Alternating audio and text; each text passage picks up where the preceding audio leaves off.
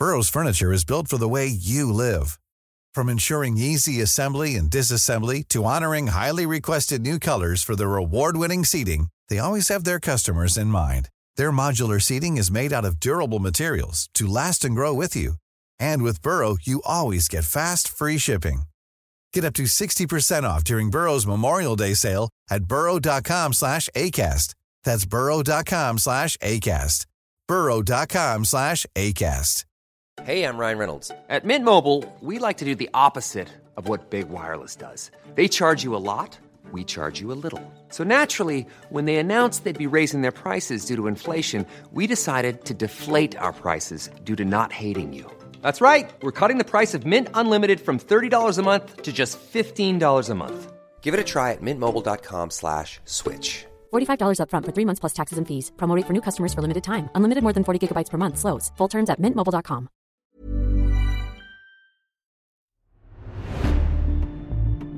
Hello, I'm Andrew Neil, and this is The Backstory, a series of in-depth interviews with people who have the power to shape events and to influence our understanding of them. In this episode, I'm joined by a woman who went from being brought up in poverty in the northeast of England to working in the White House and testifying before Congress in President Trump's first impeachment inquiry. Fiona Hill is a foreign policy expert who specializes in Russia and Vladimir Putin. She's worked for Presidents George W. Bush, Barack Obama, and as an advisor to Donald Trump when he was in the Oval Office. Her book, There's Nothing for You Here, recounts her childhood in the decaying coal mining town of Bishop Auckland, her move to Moscow, then Harvard, and on to the White House. During the interview, we discuss Vladimir Putin's war in Ukraine, his motivations, and her assertion that her accent and working-class background limited her professional chances in the United Kingdom, and that America offered the opportunities her home country couldn't. This is The Backstory from Tortoise.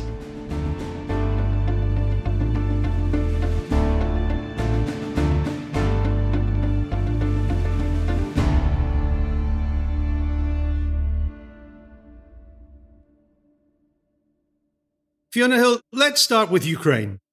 Is there any way in which this ends well for President Putin? Well, look, I think part of the problem, Andrew, is that our definition of ending well and Putin's definitions of success or victory are just remarkably different. Because for Putin, teaching Ukraine a lesson, teaching the rest of us a lesson, and in many respects subjugating Ukraine, even destroying Ukraine so that it can't exist as an independent country with its territory intact, so it's dismembered, in other words, and as a country that's forging its own path in international affairs, is part of the goal of launching this invasion. So basically a Ukraine that's left in rubble, that's dependent on handouts from the international community, that's left in fragments territorially, and again is facing a long-term confrontation with Russia, irrespective of what that looks like for Russia itself, can be cast as a victory for Putin because, again, part of his goal in launching the invasion of Ukraine was to make sure that it didn't succeed. So it's clear that Mr. Putin wanted, I think, either to reduce Ukraine to the status of a puppet state or even to subsume it into some kind of greater Russia. Are you saying now that that's unlikely to be the successful war aims now? But if he kind of neutralizes the country and reduces chunks of it to rubble, that can be claimed a victory. Is that now the war aim? Is that the fallback war aim? Well, that might have been part of the goals to start with. But yes, I mean, I think that's what we're seeing unfolding right now. Putin is the kind of person who has a broad goal and different ways of achieving it. So he's a contingency planner. He's not a Clausewitzian military strategist. He's somebody who, as just said, his goal was to subjugate Ukraine in whatever fashion that was possible. And he will adapt his basic prosecution of the war into whatever it is that he can attain at that particular moment and then wait to see and reassess where things are headed as to, what he does for the next phase. So right now, we are absolutely seeing the efforts to consolidate control, military control over the eastern part of Ukraine, Donbass, Donetsk and Luhansk, all of the cities, the port cities around the Sea of Azov, like Mariupol and the other cities beside it, which have been reduced to rubble, making sure to consolidate the swath of territory to the north of the Crimean Peninsula, and also, if he can, exert control over the Black Sea region all the way down to Odessa and even further, because there is a chunk of Ukraine after Odessa that connects to Moldova and the secessionist area of Transnistria with Moldova. So it denies any access with that kind of formulation for Ukraine to the Black Sea. And that seems to have been part of the Russian plan since 2014, to be frank. When he went into Crimea. That's correct, because at that point in 2014, when the annexation of Crimea took place, we saw an effort by the Kremlin to seed revolt, insurgencies and revolutionary movements, hopefully through political activists on the ground in Ukraine itself, Russian speakers, in all of those places that we're seeing the Russian military moving in today, under the framework, the rubric of Novorossiya, New Russia. This is a Russian imperial exercise in many respects. It's something that Catherine the Great did. She tried to create a new Russia, Novorossiya, in that same territory after annexing Crimea from the Ottoman Empire, back in the day. And Putin was thwarted in 2014 because there wasn't a great upsurge of support, even then, for the Russian political subversion. And we'd all petered out, apart from the rebel movements, the secessionist movements in Donetsk and Luhansk. And even then, that was partial within those administrative regions. So Ukraine was dismembered then in 2014 with the annexation of Crimea. That was a success for Putin and not a shot fired. Gets control of Crimea, the peninsula, can project power into the Black Sea. But now we're, seeing through this military action, that effort to take control of that territory where there was that more of a politically focused, subversive activity in 2014. And one could make the argument, as you just did there, that was perhaps, part of the war aims all along. And that, some people are even saying that the full invasion of Kiev and elsewhere, but that's because the Russians are saying that too, was in a way a diversion, because that was all along the goal of Putin. But as I was saying earlier, that, really Putin has these broad goals and he'll do whatever he can at the moment, whatever is achievable. But the whole aim is the same: subjugate Ukraine, dismember Ukraine, make it impossible for Ukraine to exist as an independent country doing its own thing in world affairs. But even if he succeeds in that, and it's as yet not certain that he will, you might call it a more limited war aims. He doesn't get Kyiv, but he has certainly caused major problems and occupied big chunks of Ukraine. Even if he does all that, has any leader of a major country made a more catastrophic mistake with this invasion? Has he not done incalculable damage to himself, Russia's standing in the world, to the Russian economy? If he does what you've described to Ukraine, he and Russia will have pariah status. Absolutely. Look, from everybody else's perspective, from every rational perspective, from, again, our rationale, that's exactly the case. But for Putin, and if you look at some of the things that he's said, for example, he doesn't want to see a world in which there is no demand for Russia, a world in which Russia isn't a dominant player. And he's certainly wanted to dominate Eurasia, Europe in large respects as well, particularly the eastern part of Europe. And if he can't dominate it, then destruction is his other alternative. And from our perspective, of course, that seems absurd. It's the ultimate Pyrrhic victory. But that's, basically from Putin's point of view, he threatened Ukraine, he menaced Ukraine, he has delivered what he had threatened, and he's taught everyone a lesson that he can be completely ruthless and that he's, willing to go the whole way in terms of wreaking havoc and carnage to basically press his own agenda. Now, the knock-on effects from this, of course, as we're saying, they're catastrophic. And for Russia, the pariah status, the destruction of the economy as not completely, of course, but the economies which it's been built up over the last 30 years since the 1990s with incredible effort. All of the things that Russian ordinary business people and ordinary Russians have built for themselves, not just Russian oligarchs, we tend to fixate on. All the promises that he made about making Russians solvent and a major European and global player again, that seems to be completely out of the window. And of course, he is, as we're talking about all the time now, basically inflicting the potential of famine on the world. Higher gas prices, higher petrol prices, higher food prices by destroying, in many respects, the potential of Ukraine as the breadbasket to Europe. The planting season for Ukrainian grain is out the window now in this time of war. Russia, Kazakhstan, as well as Ukraine being the major grain producers of the Black Sea region, huge swathes of Africa dependent upon them. All of these things all kind of come together in one hell of a mess, frankly. But Putin right now does not seem to care so much about that. He's not really open to being persuaded to take a different tack because he wants to be able to declare a victory and to say that he's achieved his aims. Well, you've said that Mr. Putin lives in his own bubble, that he's a germaphobe, that he's got a tendency to shoot the messenger. When I first read that, I thought it was Donald Trump you were describing, but it was President Putin. There's a lot of similarities among all kinds of people. All that must surely have got worse since the invasion went wrong. Well, yes. And I mean, look, there's been a lot of speculation about Putin and Putin's health. The video, last week that was going around was showing him gripping the table in a rather strange way with his right hand. And people said he was jiggling his foot. Perhaps he has Parkinson's. Again, we have to be very careful about that speculation. I mean, it may well be the case that he's unwell, but, a lot of that is then wishful thinking and wondering whether, as you're saying, that some of the the weaknesses, the frailties, the vulnerabilities of Putin might be brought out by all of this, that this kind of might change the tide of things. I've actually seen him, on many occasions because I have, spent quite a bit of time not just observing him, but actually seeing him in action. I've seen him gripping not just tables, but chairs in strange ways with his hands before. Maybe these might just be personal physical quirks. As far as I could see on the leg issue, he was tapping his foot, looking more like with impatience. I almost kind of was joking with someone that it looked almost like he was trying to press some ejector button under the table, that maybe Sergei Shoigu, the defense minister who was meeting with him, if he didn't like what he said, he was just going to press a button and Sergei Shoigu would be, somehow thrown out of the room, propelled through the ceiling or something. Putin's always got that kind of look in which he looks irritated with the people that he's meeting with. He slouches back in his chair.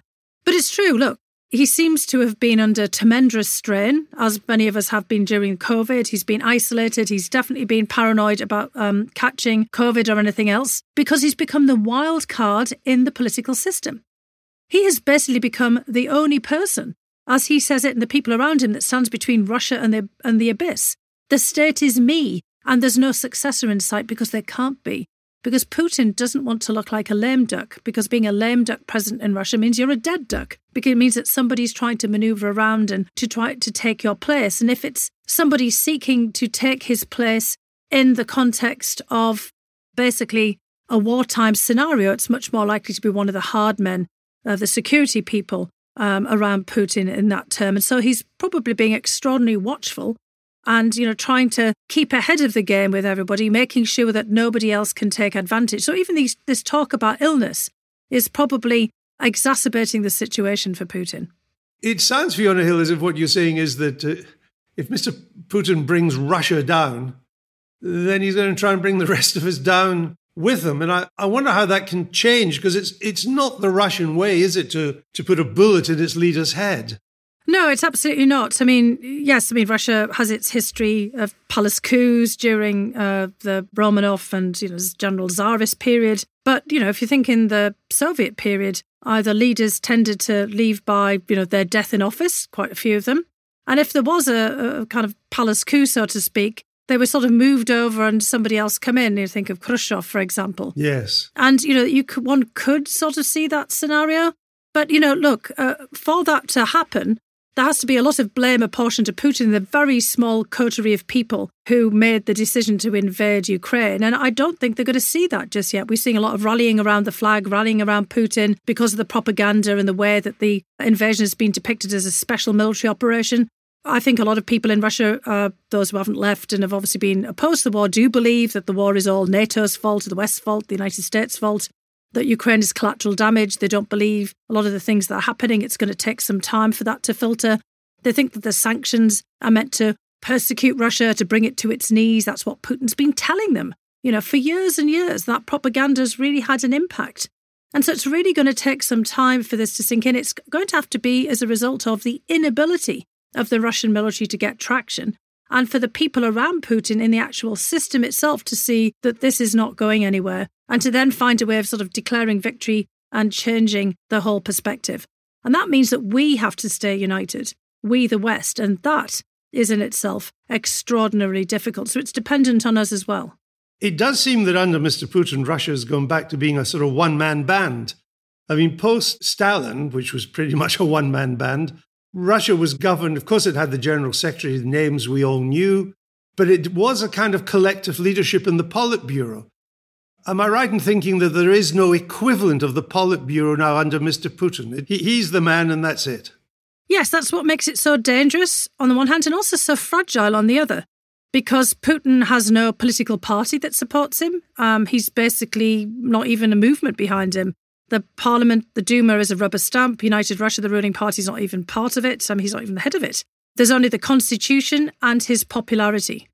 And there's a small group of people around him. Obviously, they don't even function that much as a brain trust, although obviously some of them do have some influence. But we've seen in those bizarre setups on television about him giving them orders, them sitting on one end of the vast table and him at the other, which is meant to convey a sense of power and isolation and him making all the key decisions. But there's also, within all of that embedded, we also have to bear in mind, about 60% of the Russian workforce, the Russian population, is dependent on the state. So if the state runs out of revenues and the state gets into trouble, it does eventually have some kind of impact and would have an impact on his popularity. Because people work for the bureaucracy, the Russian bureaucracy is huge and has even grown under Putin, because in a way, he's creating all of these levels of dependency of people on him himself. And look, at different points in his own presidency, Putin has said it's a huge mistake to have everything in the hands of one man.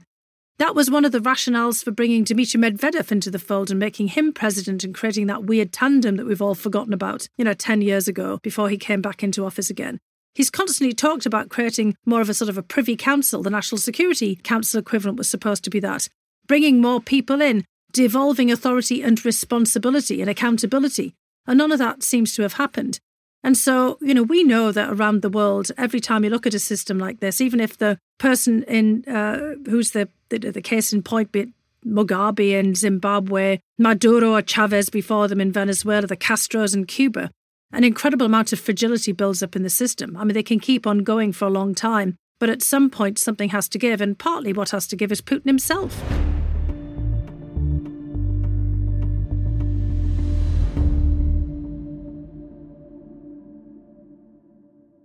Now, you advised 3 US presidents on Russia, Mr. Bush, the second Mr. Bush, Mr. Obama, and Mr. Trump.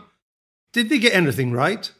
Well, look, I have to clarify very quickly that I didn't do much of advising of Trump because he didn't really listen to anybody. So that would kind of, I think should be much more modest in describing what you actually kind of did at that point. And in terms of, Bush and Obama, I mean, these were all in, very clearly defined frames. I was the National Intelligence Office at the time, going and giving them, assessments. I think if you look at the longer trend of US and Russia relations, there's been an awful lot of wishful thinking about the trajectory of Russia for a long time. That's why we have to be very careful about engaging in it now. There's often been an assessment that you could wait Russia out and that Russia was incredibly weak and that Russia wasn't going to prevail on the international stage because not factoring in, this propensity, which we've just talked about, as if, Russia was going to go down, then it was going to take everybody down with it, which is the kind of the thinking of Putin. And Putin is the constant through those 3 presidencies in which, I was playing this role. Putin's been in power now for 22 years. He's not that much of a surprise. We've seen him in action for all this time. He came into the presidency against the backdrop of a brutal war in Chechnya within Russia's own territory, in which the population of Chechnya were brutalised and Grozny, the regional capital, was reduced to rubble. At many times we've seen him, carry out all kinds of atrocious assassinations. The poisoning of Alexander Litvinenko with polonium here in London, the poisoning of Sergei Skripal and his daughter Yulia in Salisbury, and the killing of Dawn Sturgis, a British citizen, the assassinations of all kinds of people. Boris Nemtsov, former deputy prime minister of Russia, gunned down brutally on a bridge in front of the Kremlin, for example. Every time you look around, you can see signs of just how ruthless Putin is. And yet we, over successive administrations on the US and in the Europe, have continued to try to do business as usual with Russia under Putin. Not bearing in mind that this guy is a KGB operative who has a grab bag of dirty tricks and has no checks and balances around him. And so I think, where people have got it wrong is really by not paying sufficient attention all the time to the way that Putin's going to react to things, judging how he perceives things and trying to assess what we're going to do about it. I mean, part of that problem is because, as you just said, was 3 different presidents. There's more presidents who've kind of gone, through Putin, because Clinton, obviously had the very beginning of Putin's presidency, 2 terms of George W. Bush, 2 terms of Barack Obama, 1 term of Trump now, with Biden, and so many national security advisors and senior staff. And, people talk about the deep state in the United States. There isn't one. It's a very thin state. So you've not had any kind of consistency of dealing with him. And we really needed to have mechanisms that, were knitting us all together in the West, with NATO, the European Union, of constant attention to this, really very hard, we used to call it the hard target, the very difficult country and leadership to deal with. So we should have, been really paying proper and due attention all this time. You argued against offering Ukraine a path to NATO membership when George W. Bush was president. Now, assuming Ukraine survives this invasion intact, emerges still as a sovereign nation, would that still be your view? So just to clarify, this was Ukraine and Georgia and the basically appeal for a membership action plan to NATO in 2008. And the circumstances of it bear assessing.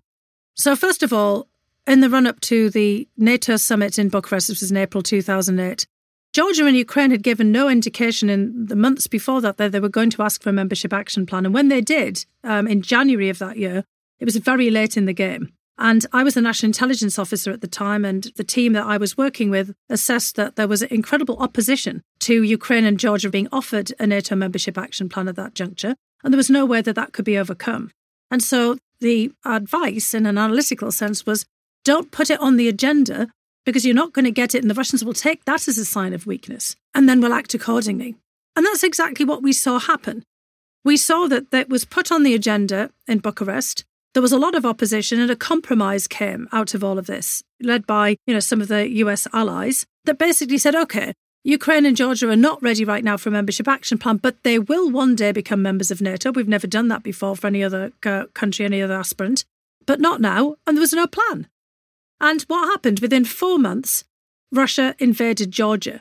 So the whole point of when we should have been considering this was, yes, if you're going to offer Ukraine and Georgia a membership action plan, they've got to already start thinking about security guarantees. What are you going to do in the instant that Russia takes some action? And what are we going to do over the longer term? And we didn't do any of that. And that's been part of our problem the whole way along with the expansion of NATO.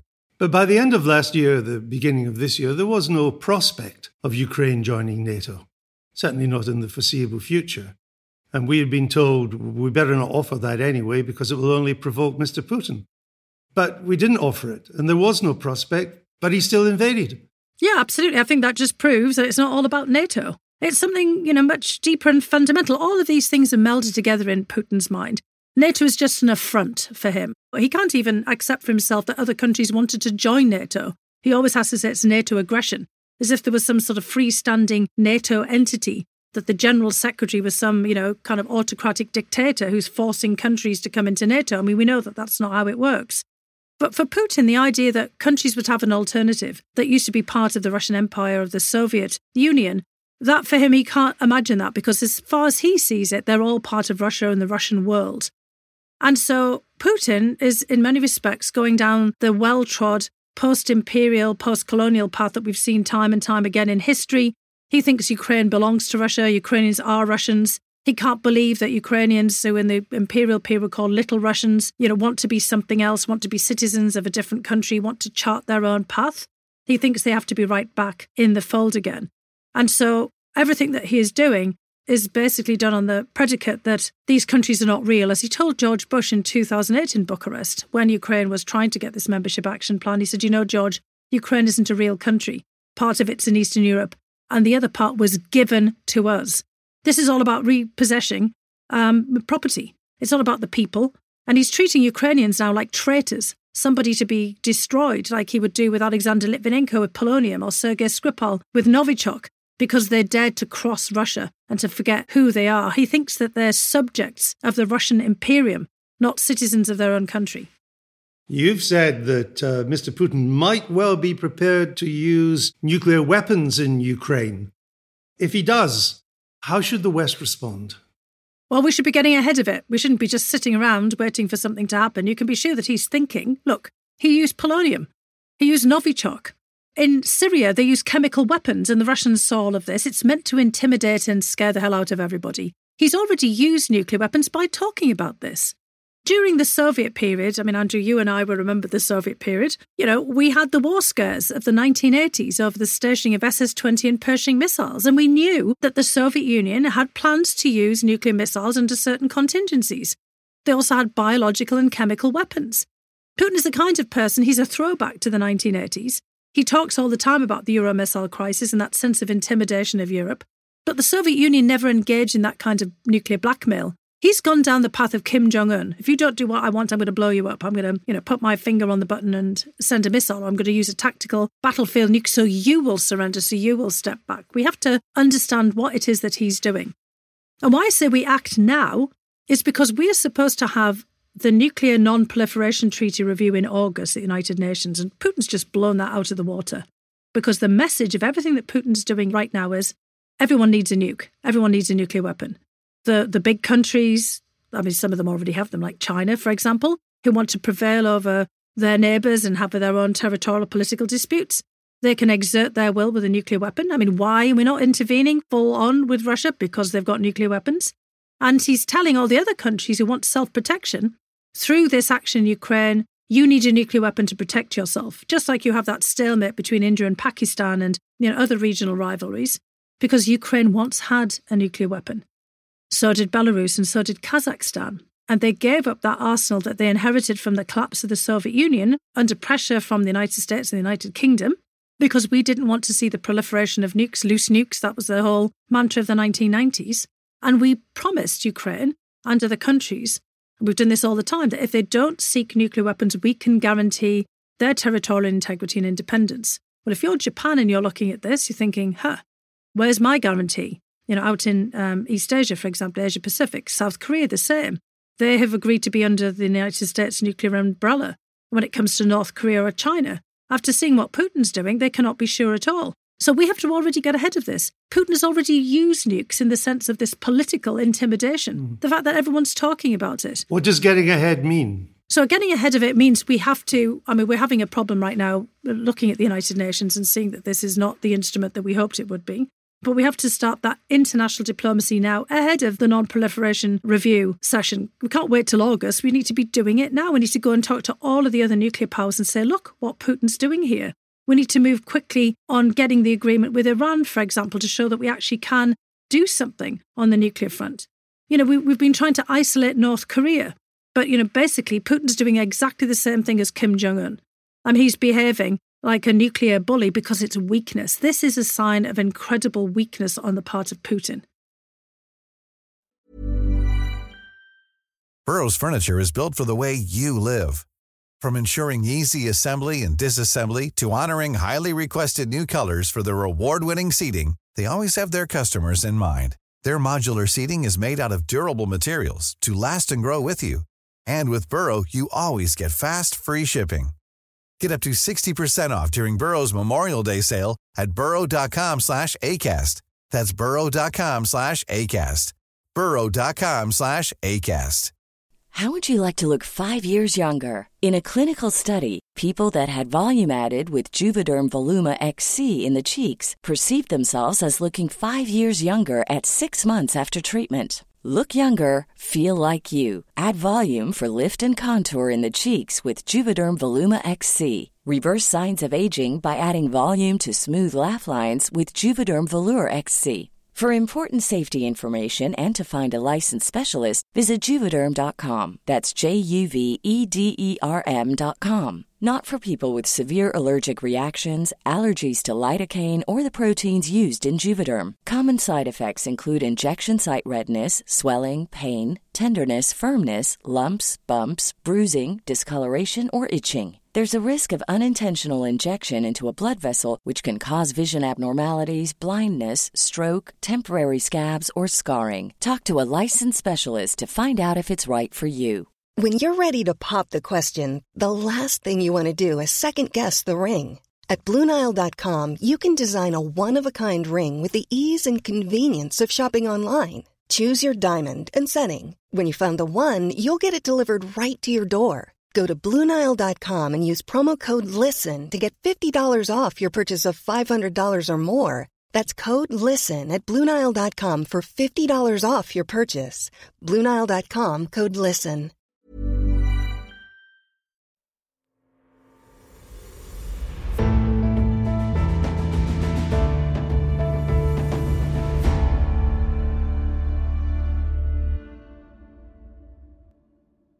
Why did you decide to work for the Trump administration? Well, it wasn't so much working for the Trump administration as serving the country. I'd already been the National Intelligence Officer for Russia and Eurasia through Bush and Obama. And I was not expecting in any stretch of my imagination back in 2016 when the presidential election campaign started that I would end up in any of the presidential administrations. I've never been a partisan political person. I'm obviously politically engaged, but not in any kind of partisan manner. I'm not a member of a political party. I've never been part of a political campaign. But I had, served already in government for several years. And I had worked with an awful lot of people who were going to be detailed into the Trump administration. And look, I'd been following very closely all of the reports on Russian interference, and I was really worried about it. I'd written some articles about it. And given all the work I'd done before as National Intelligence Officer, I was, pretty clued into at least, the kind of larger framework rather than the details of what Putin and the Kremlin were up to. And just this was such a devastating impact on US politics. When I was asked if I would contemplate going in, I felt I had to. I mean, it wasn't exactly an easy decision. I had a lot of back and forth. I had a lot of warnings from people I worked for, given the nature of Trump. And I will admit to some, naivety about the nature of US politics as well. I mean, I thought that national security would prevail, that when I got in there, given the people I knew that I was going to be working with, they would have uppermost, as they had in the discussions with me about how to handle this, difficult issue. But of course, everything was just about Trump and his personal predilections, his personal vulnerabilities, and his, we're all very familiar with it, with his, malignant narcissism. And Putin, played on that vulnerability, manipulated Trump through flattery and things. I didn't really think he had any more compromising material on Trump than everybody else had. But it was just that vulnerability that Trump had to, someone sort of coming in and pushing him in different directions. Most people could do that. I hadn't fully appreciated that when I first entered. I thought that, even Trump could be persuaded that he needed to push back against Russia, given, what they had actually done in 2016. But of course, it turned out that he himself couldn't accept even the idea of Russian interference because he then felt himself that put a big cloud over him winning the election. And all of that played out in this, really dreadful way that we all saw unfold about, in front of our eyes, even on the outside. And it being on the inside in all of this, obviously it proved much more difficult than I'd thought it would be to keep the national security and foreign policy issues at the forefront.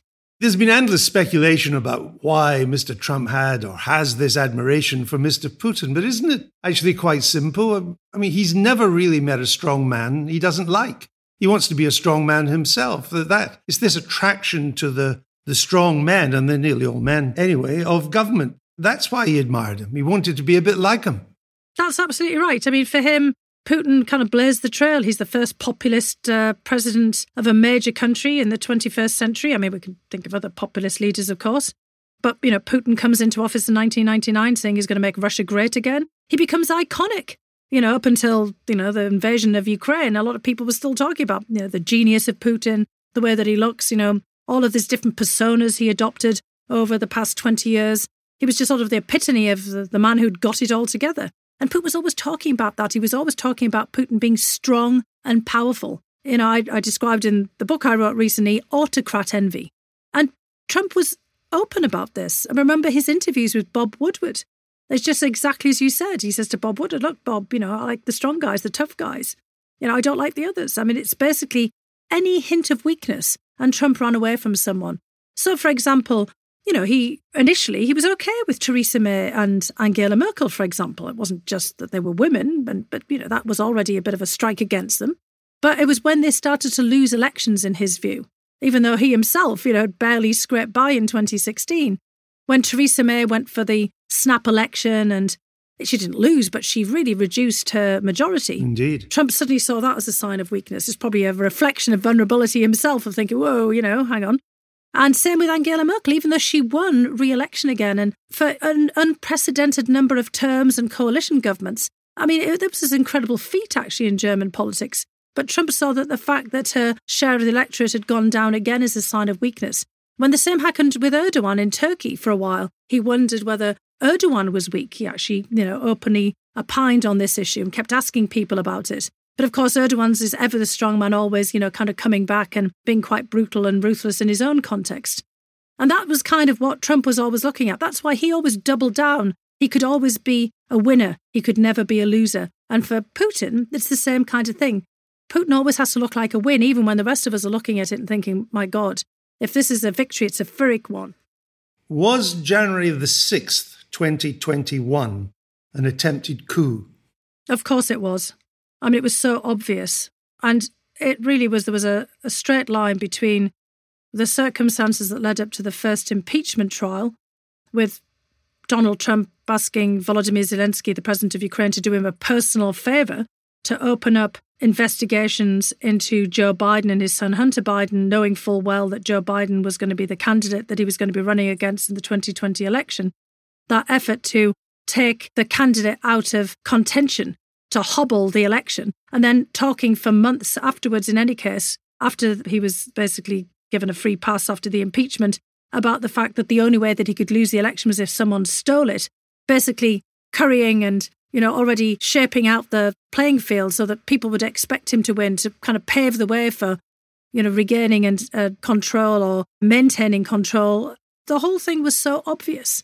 I mean, I don't think, it kind of took any particular deep analysis or deep understanding of the nature of coups to see what was going on. And I think, what's critical now is the January 6th committee in the United States, all of the information that they're uncovering. I think that we'll look at that evidence, the statements that the committee members have made so far. We can see that we, the United States, came incredibly close to still having Trump in power, having usurped power and prevented the constitutional transfer of executive authority.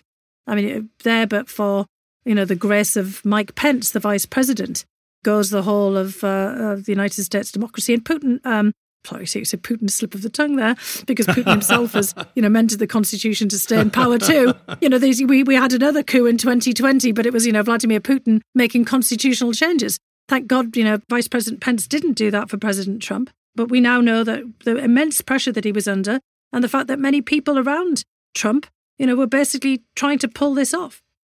It must follow from what you've just said to me there that you must fear a second Trump presidency.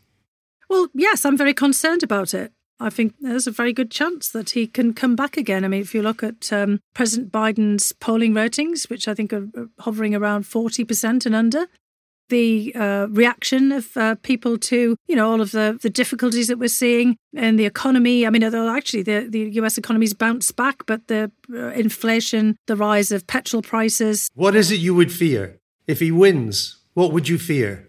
What I fear there is, in fact, the re-election of Trump in two different ways. One is through the Electoral College again, with, a narrow margin, as we saw in 2016, and, not winning the popular vote, which again, then there's huge questions about the future of American democracy. If once again, the Electoral College, basically, for many people, will just jettison the votes of millions of Americans who, themselves will probably react very strongly to this. And then again, if he actually wins in the popular vote, the fact that he's winning on the basis of a lie. This is a man, Donald Trump, who said he won the last election, that the last election was stolen from him, has refused to concede defeat, and who is basically telling people that he is still the president, and that basically he's manipulating the election system, that as somebody who's been impeached twice and skirted through it, and continues to try to basically bring down the United States electoral system, who has usurped the Republican Party, destroyed in many respects as a result of that.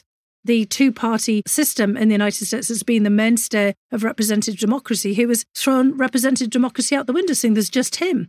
He's created a kind of charismatic death cult out of the Republican Party. I mean, this is, of course, the death knell of United States democracy and I think the tearing up of the Constitution. The US is already in a constitutional crisis. So, I mean, there are many different things I'm concerned about. And I think for the United Kingdom, for any of the other Western powers watching all of this, we've just breathed a sigh of relief. Many people have breathed a sigh of relief for the narrow victory that President Macron has just had in France against Marine Le Pen, the perpetual, permanent contender. It's not quite narrow. It was quite convincing, but it wasn't a landslide like 2017.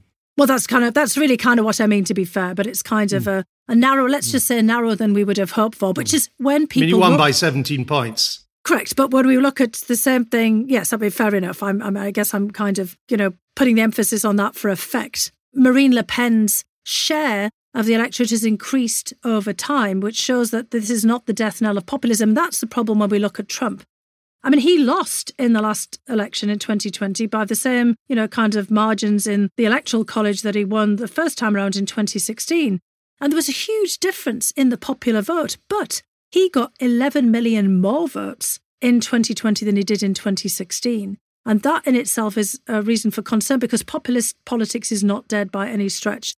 And if Donald Trump wins, or an acolyte of Trump wins, we are kind of setting the tone again for Europe and really will undermine the solidarity that we've had towards Ukraine and to pushing back against Russia.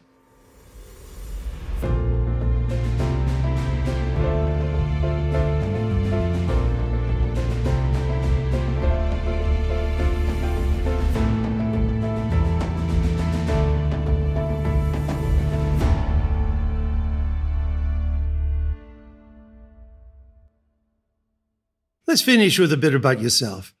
You said in Congress, and you write in your book, that America gave you opportunities you could never have had in Britain.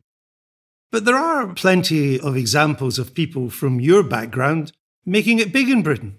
Give me a few examples of Andrew, of who you have in mind. OK, John Major, one. He became Prime Minister from a pretty ordinary background in Brixton, left school at 15. Yeah, and he went to a grammar school initially, right?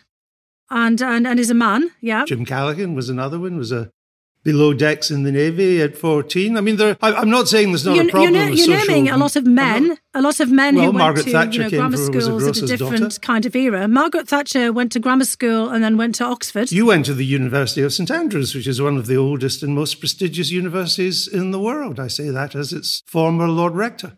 Yes, but let's think about how I did this. And this is what the significance of what I was trying to say in the book is about.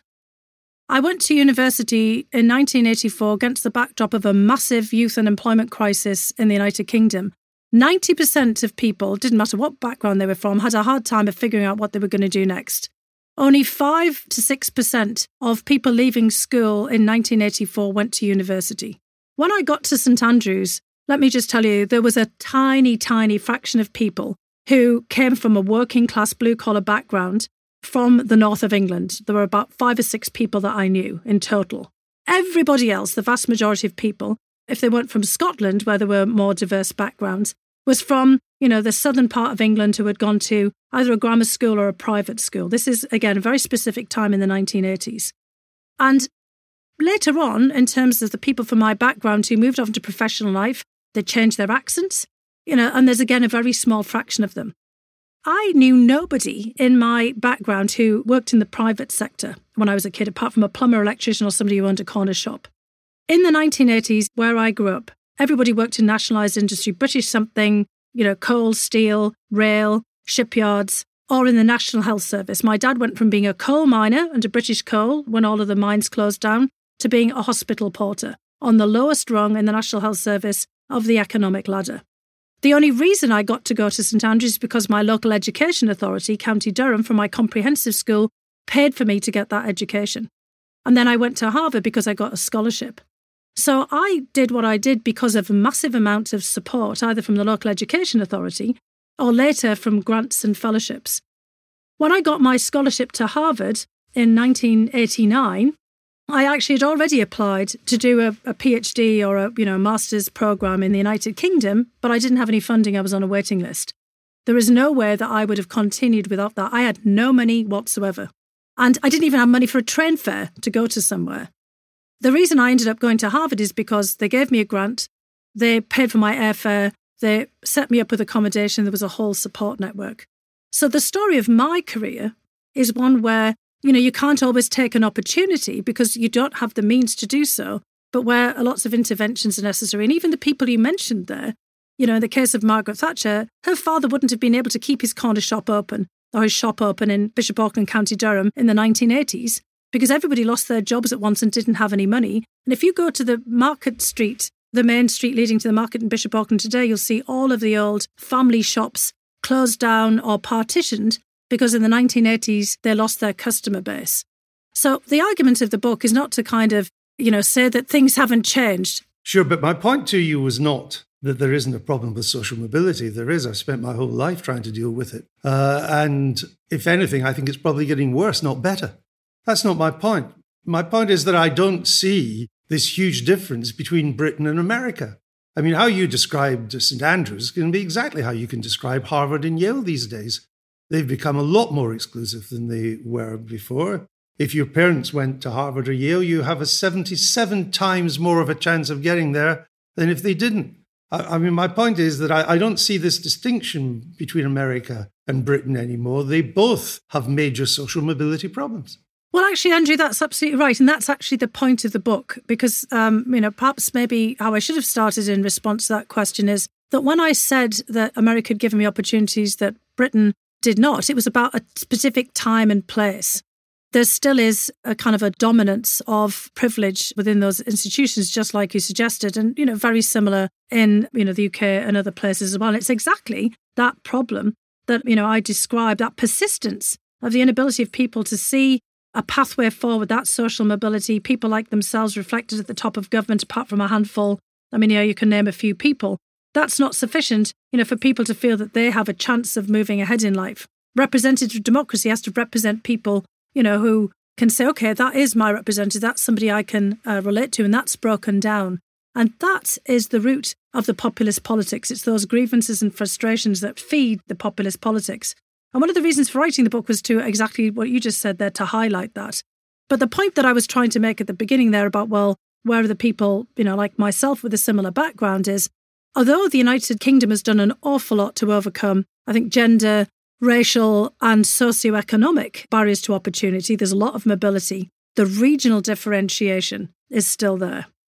You've been a US citizen now for 20 years, but where does your heart lie these days? Where is it, Fiona Hill? Is it America or Britain? Well, look, I think all of us can have multiple identities and multiple affections. I'm extraordinarily fond of my adopted country, the United States. My family's there. I've really made a life for myself there. I think America is an amazing place. It's very complex. It's got a lot of problems at the moment, but it's a really, incredible country, and I've absolutely never had any regrets of going there. But look, I have to say my heart, obviously, my origins are still in the northeast of England. And, when I go home, to Bishop Auckland, where my mum still lives, and all my, extended family and friends are all from there, I immediately feel right back at home. I mean, the oddness for me, and I think, part of the thing that probably comes out in the book is I've never lived any other life than a working class life in Britain. I only ever lived, for most of my life in Bishop Auckland, County Durham. I didn't live anywhere other than there in St Andrews University, which is obviously a pretty, different experience. I never lived for any length of time in London or any other part of the UK. And, there are a lot of people still in Britain and also in the United States who never really leave their regions. And those regions, define them. And I think, part of the thing about where my heart lies is, I'd really like to have everybody sort of feel that sense of pride of place and, that kind of sense of identity rooted in a place and the people, in which and among you grew up, and that you can, feel, really strong affinity for. I have always, kind of a great deal of gratitude for the fact that I came from such a definite place, even if it was in a particularly difficult time. The northeast of England, County Durham, is, kind of a source of pride for me. Even though I left, and my dad said to me, there's nothing for you here, pet, you need to go off and find other opportunity. I still feel very much shaped by that. Hence the title of your book, Without the Pet. Fiona Hill, thank you for being with us. Thank you so much, Andrew. It's been a real pleasure. Tortoise members and subscribers on Apple Plus can hear my reflections on that conversation in a bonus episode, which comes out every Friday during this series. It's called Inside the Interview. You can join our newsroom by going to tortoisemedia.com/Andrew and entering the code AndrewNeil50. That's 50 and all one word. Research for this episode was by Robert Jackman. It was mixed by Cyril Klong with original music by Tom Kinsella. The executive producer is Lewis Vickers. Thanks for listening.